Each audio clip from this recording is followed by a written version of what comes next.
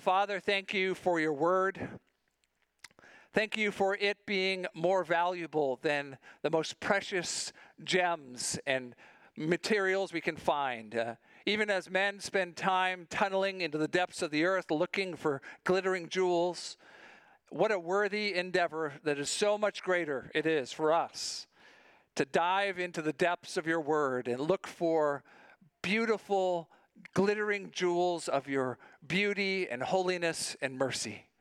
Oh, Father, this morning, would you allow us not to be bored by a passage maybe that we've heard many times before, but we'd be hit afresh by the reality that you are a God who speaks and who is faithful to his word, and that our joy can abound when we see you act according to it. We pray all these things in the mighty name of Jesus. Amen. No sin is greater than being boring, and there's nothing worse than doing what other people tell you to do. Those words were from the great philosopher and deep thinker, Paris Hilton. Now, you may not think much of the source, but I think we can recognize without too much work that is how many people think of life, isn't it?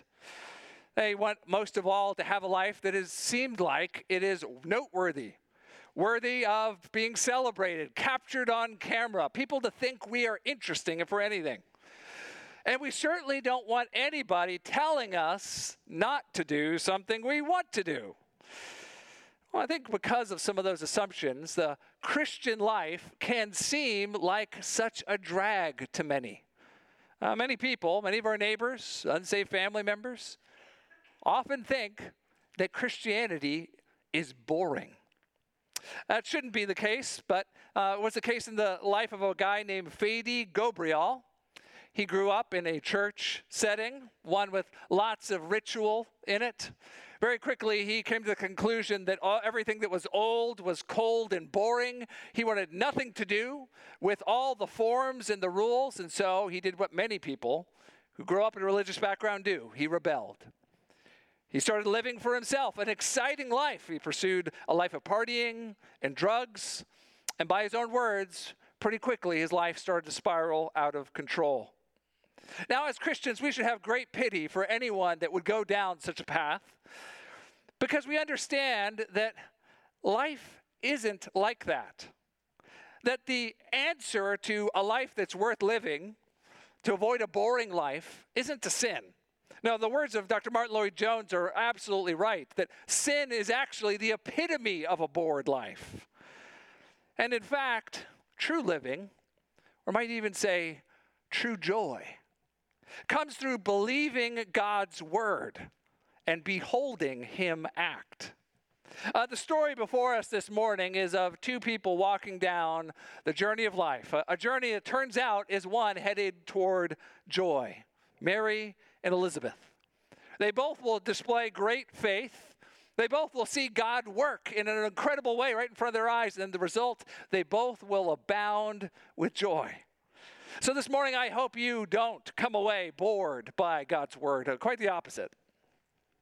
I hope you come away convinced that believing God's word and beholding God work leads to bountiful joy. We'll see that in this passage in two sections, really a story and a song.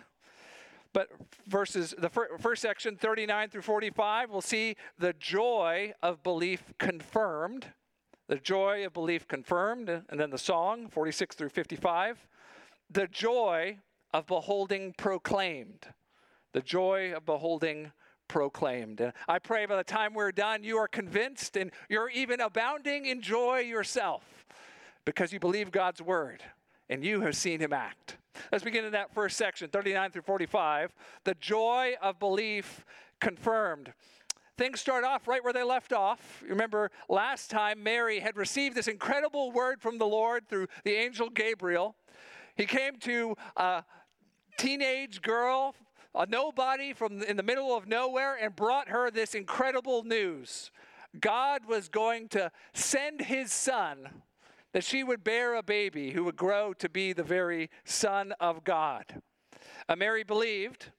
And you might think, given her reflective nature, that she might have taken a minute or two to turn this over in her mind and figure out what to do. But verse 39, Luke starts us off with Mary urgently acting.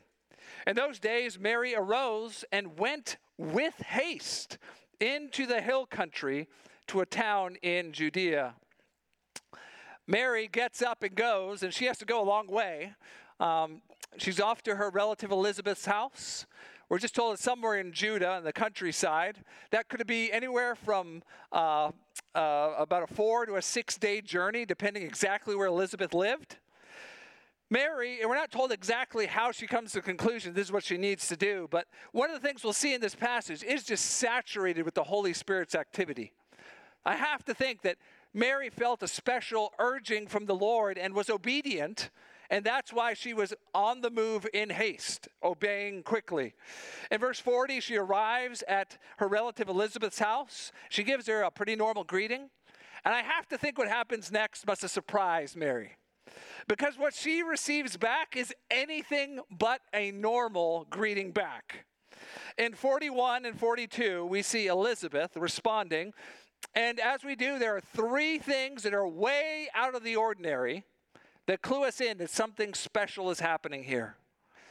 First, we see that Elizabeth, as she hears the greeting, the baby within her jumps. Well, later on, we're told that John the Baptist in the womb recognizes that Jesus is present in the womb of his relative, and he jumps for joy, fulfilling the words of Gabriel that he would be filled with the Holy Spirit even from his mother's womb. We also see that Elizabeth herself is also filled with the Holy Spirit. Like a king or a judge in the Old Testament, she is being given God's empowering presence, which is why what comes next happens. Elizabeth prophesies. You see that in verse 42. She exclaimed with a loud cry. You could translate that also. She gave a prophetic shout. That she thundered as if she was speaking from the top of Mount Sinai.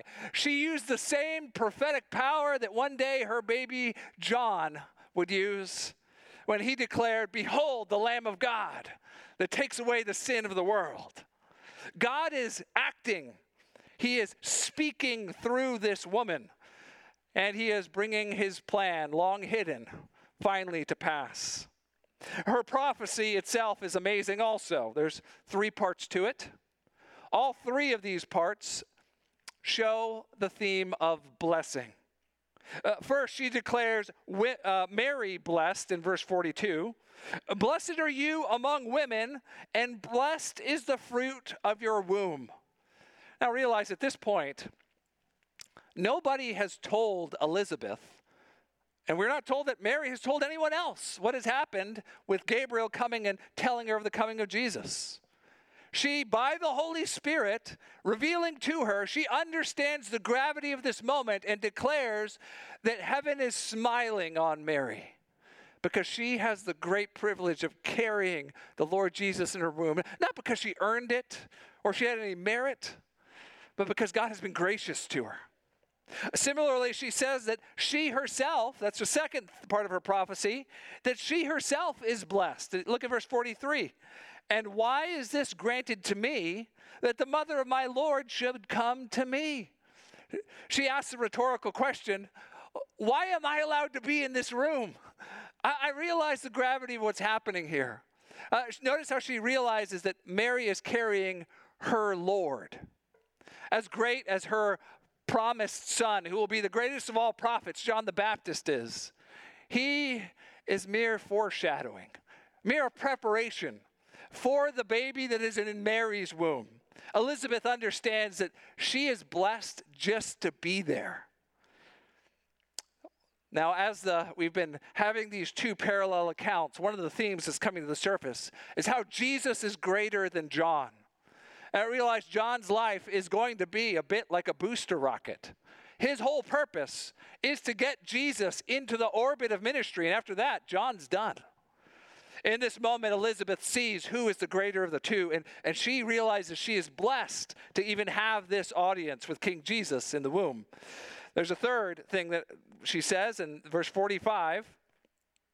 She declares that Mary is blessed for having believed.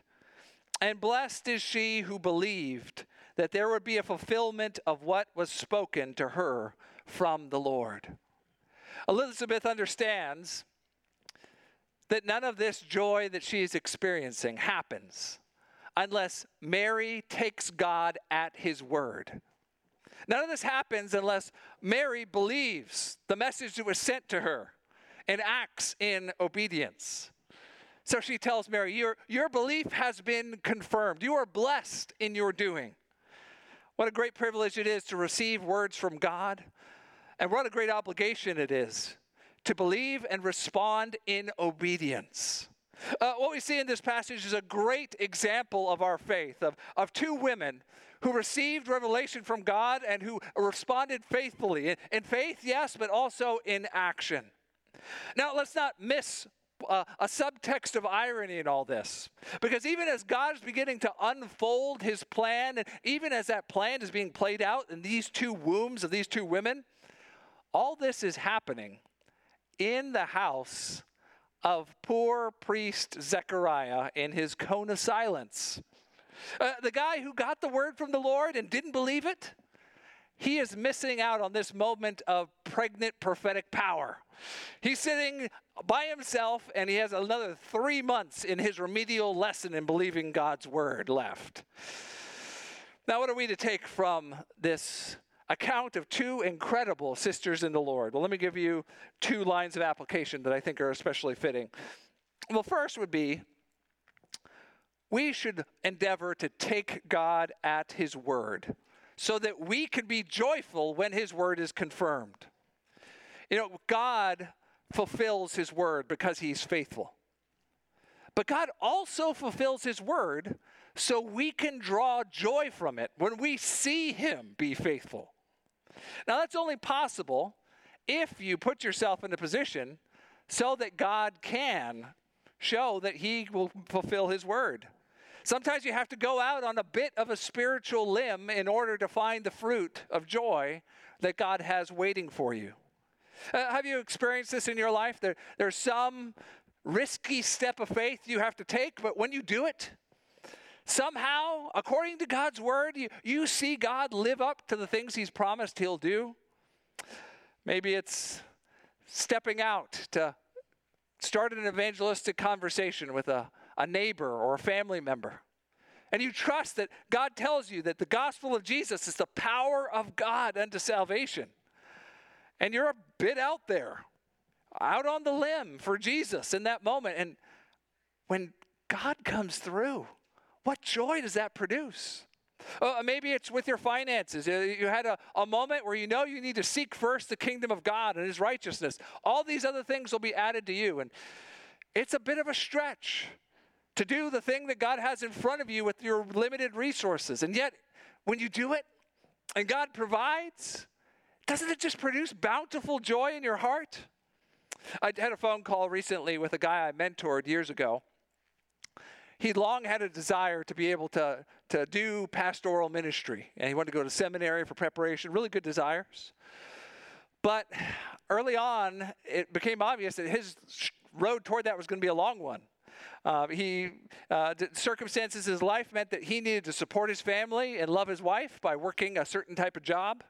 And that was a difficult thing for him. And he asked me what I thought, and I thought, brother, I think God's word is clear. Your calling's first in the home, and to love sacrificially and to do that joyfully.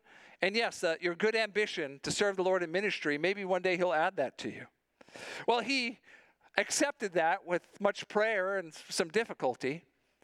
And years later, I got a phone call from him, and he was just overflowing with joy. God had used that season to grow his wife, to grow his faith, to grow his ability to minister. And now God had opened the way for him to go to seminary toward ministry. And he was more ready and joyful than he ever would have been without the wait. Brothers and sisters, you need to sometimes take a bold step of faith to go out on that spiritual limb, to find the sort of joy that will bring that abundant fruit into your life. Second application. Don't delay in responding to God's word. We're told that Mary acted urgently when it was clear to her what God would have her do. She's commendable in that. So quickly, our hearts look for excuses to put off obedience, or we find things that seem like they're more important and forget about it altogether. Most often, obeying as quickly as we can is the right answer. Remember one dear brother, in the middle of a service much like this one, there was an application from God's word related to reconciling broken relationships in the body of Christ. And he felt cut to his heart that he needed to make this right with a person sitting in this church at that very moment. So he got up and did it. I heard about it from both sides afterward. It was an incredible moment of shared joy. Now, we don't know God's plan perfectly. And there are times where, for providential reasons, we are unable to do something that God puts in front of us. And those times we trust the Lord. But more often than not, if we are able, we should obey immediately. Maybe you need to send a text message as soon as the church service is over. Or make a phone call. Or write a check. Maybe there's some neighbor that you need to invite over for Thanksgiving dinner that the Lord's laid on your heart. While you feel that direction, while the word of the Lord is clear in your heart and mind, act on it. The enemy would love nothing more than for you to wait so he can snatch away that implanted word. Keep you from the joy that would come if you did. Well, what we see from this wonderful example of these two women is how we should take God at his word, how we should do so urgently and expectantly, and when we do, well, there will be a harvest of bountiful joy in our hearts. But there's a second leg to this journey, because not only are we to experience this joy, we are to share it.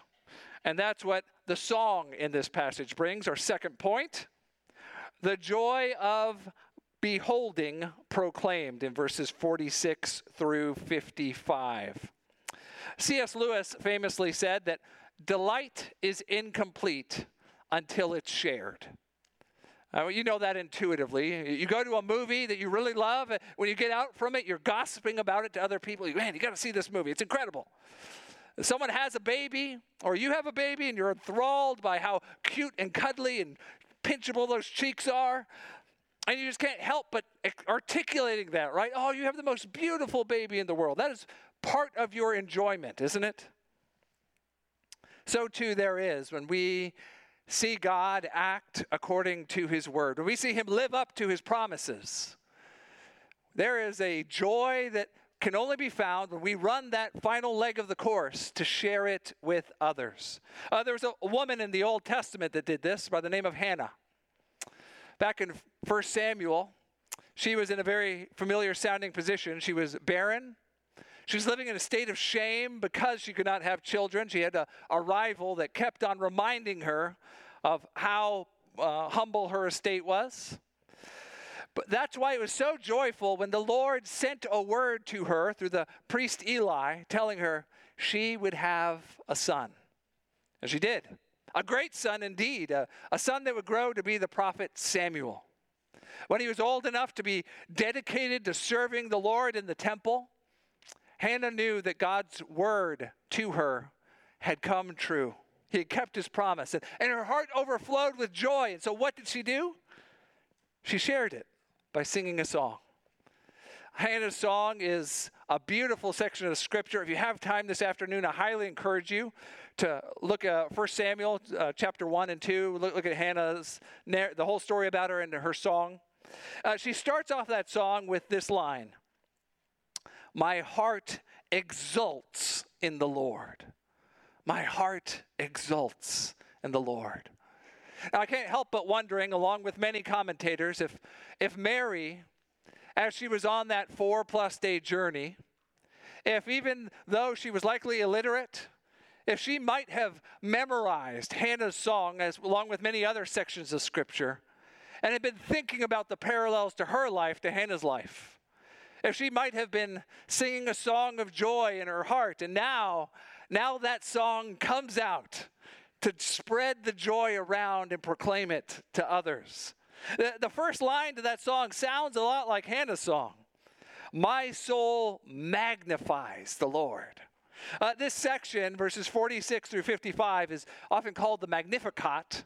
It comes from that first line there. That word magnifies the Lord. It means to tell of the greatness of God, to proclaim it and share that joyful experience. Now, this song, rightfully, I think has been said, would fit perfectly well in the book of Psalms. It has the shape of what we call a psalm of thanksgiving. Mary first praises God, first two lines.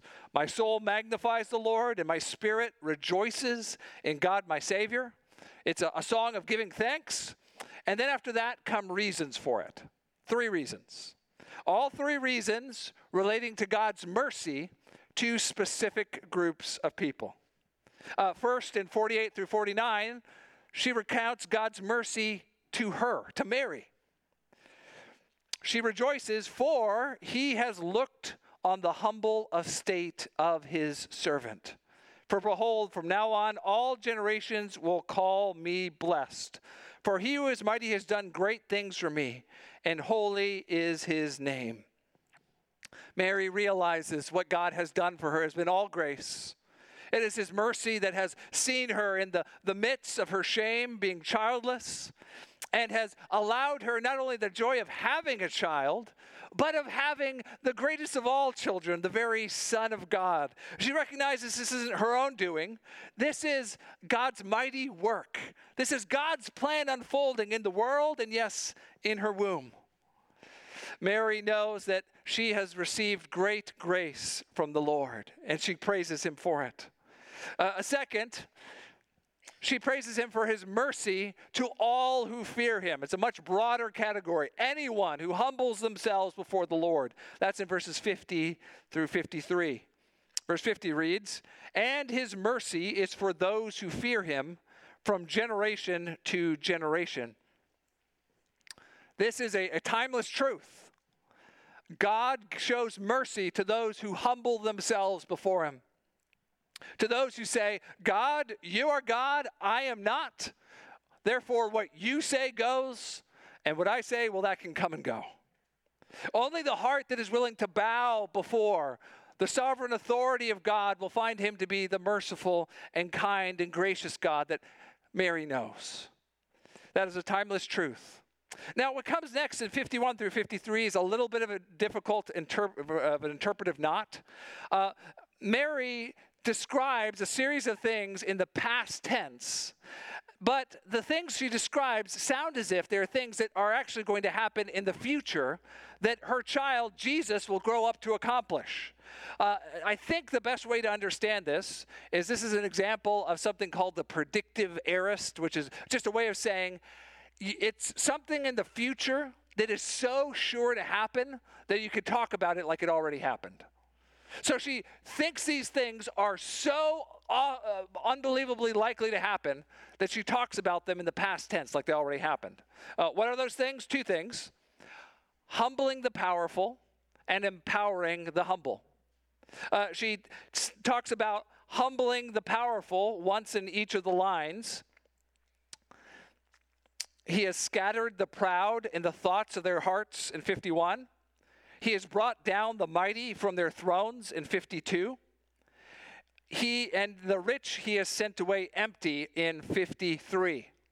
All the supposed strength and wisdom and power of the world, God is in the business of upending expectations, tearing down the mighty men and the philosophers, and showing that their supposed might is foolish.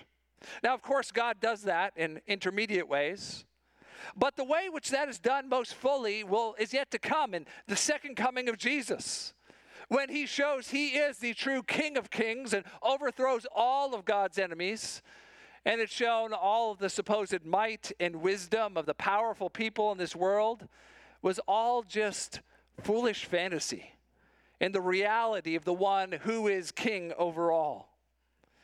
The flip side of that coin is God empowering the humble. That's in those same verses, you'll see it. He has exalted those of humble estate in 52. He has filled the hungry with good things in 53. All of this is him showing the strength of his arm. God loves to take those that the world thinks nothing of and to exalt them, to lift them up to a place of prestige and great blessing. Now, of course, this has happened in the preaching of the gospel. Doesn't God so often show his power by saving people that the world thinks nothing of? People the world considers foolish and unworthy. Through the belief in the good news of Jesus crucified and resurrected, we see God exalting, lifting up those people to become beloved sons and daughters, princes and princesses of the King. Mary looks down by the power of the Holy Spirit, looks down the corridors of time and sees this glorious future that's coming. On the day when the Lord Jesus comes and not only defeats his enemies, but ushers in an unending reign and invites God's people to come and reign with him.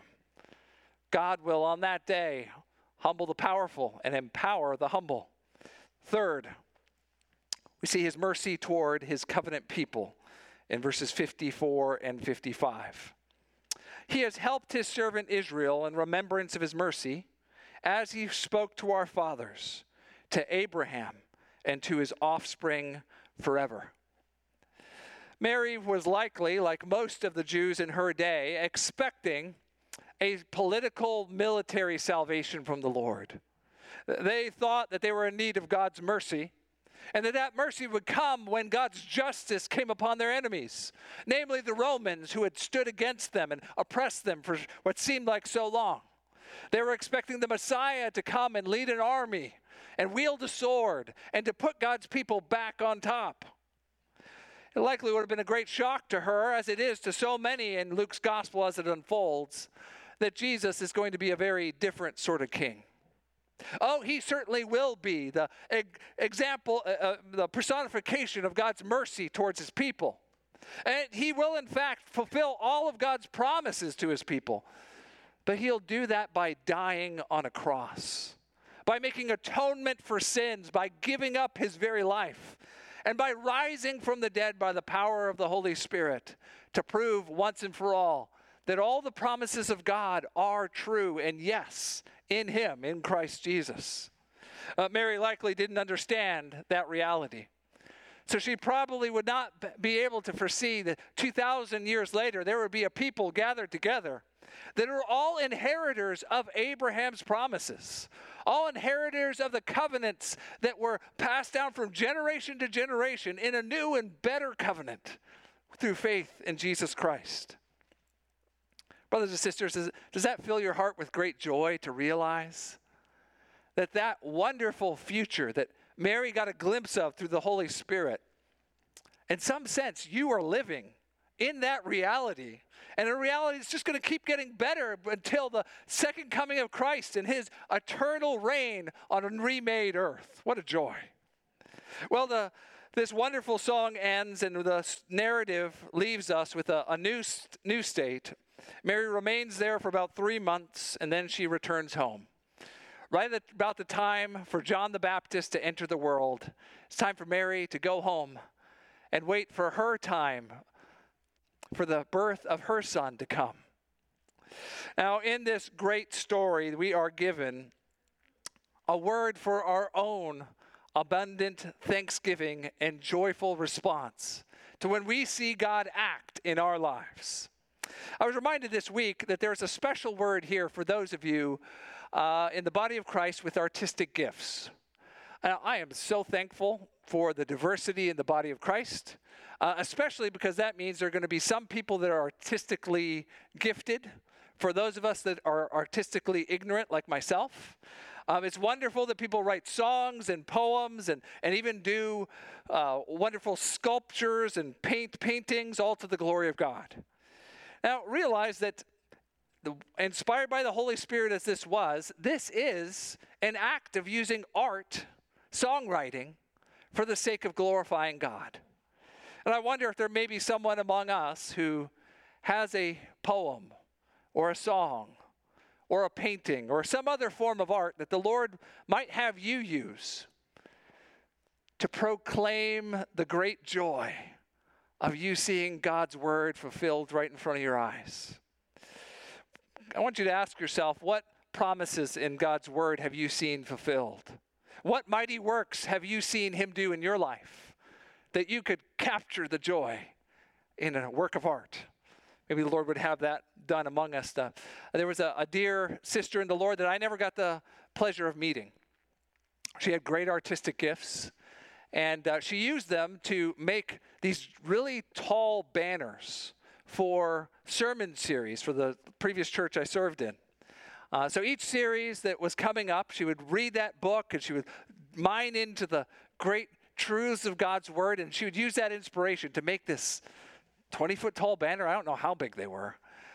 And it would capture the beautiful themes in God's word, the beautiful truths in a fresh way. And I never met that sister, but I walked the halls of that church, and I shared in her joy as I, even artistically ignorant as I am, as my heart was stirred by her capturing God's word in action.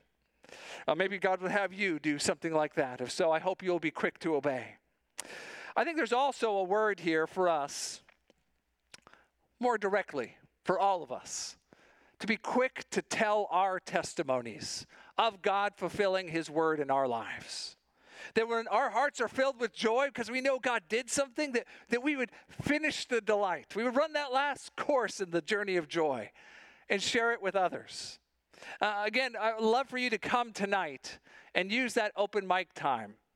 Maybe the Lord is laying a specific thing on your heart right now, and he wants you to come and be brave enough to talk about it.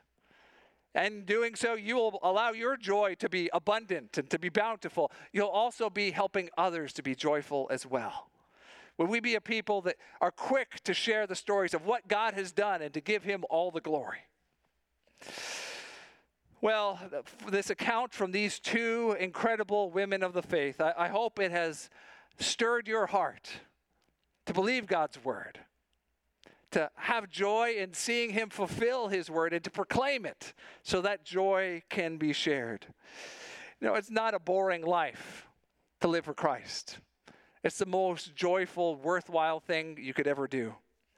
That man I told you about at the beginning of the sermon, Fadi Gabriel, he lived his life of partying and chasing after all the pleasure of this world, thinking he was done with all that old, boring, cold religion, only to find that his sin was not all that satisfying. But thankfully, God wasn't done with this guy who ran.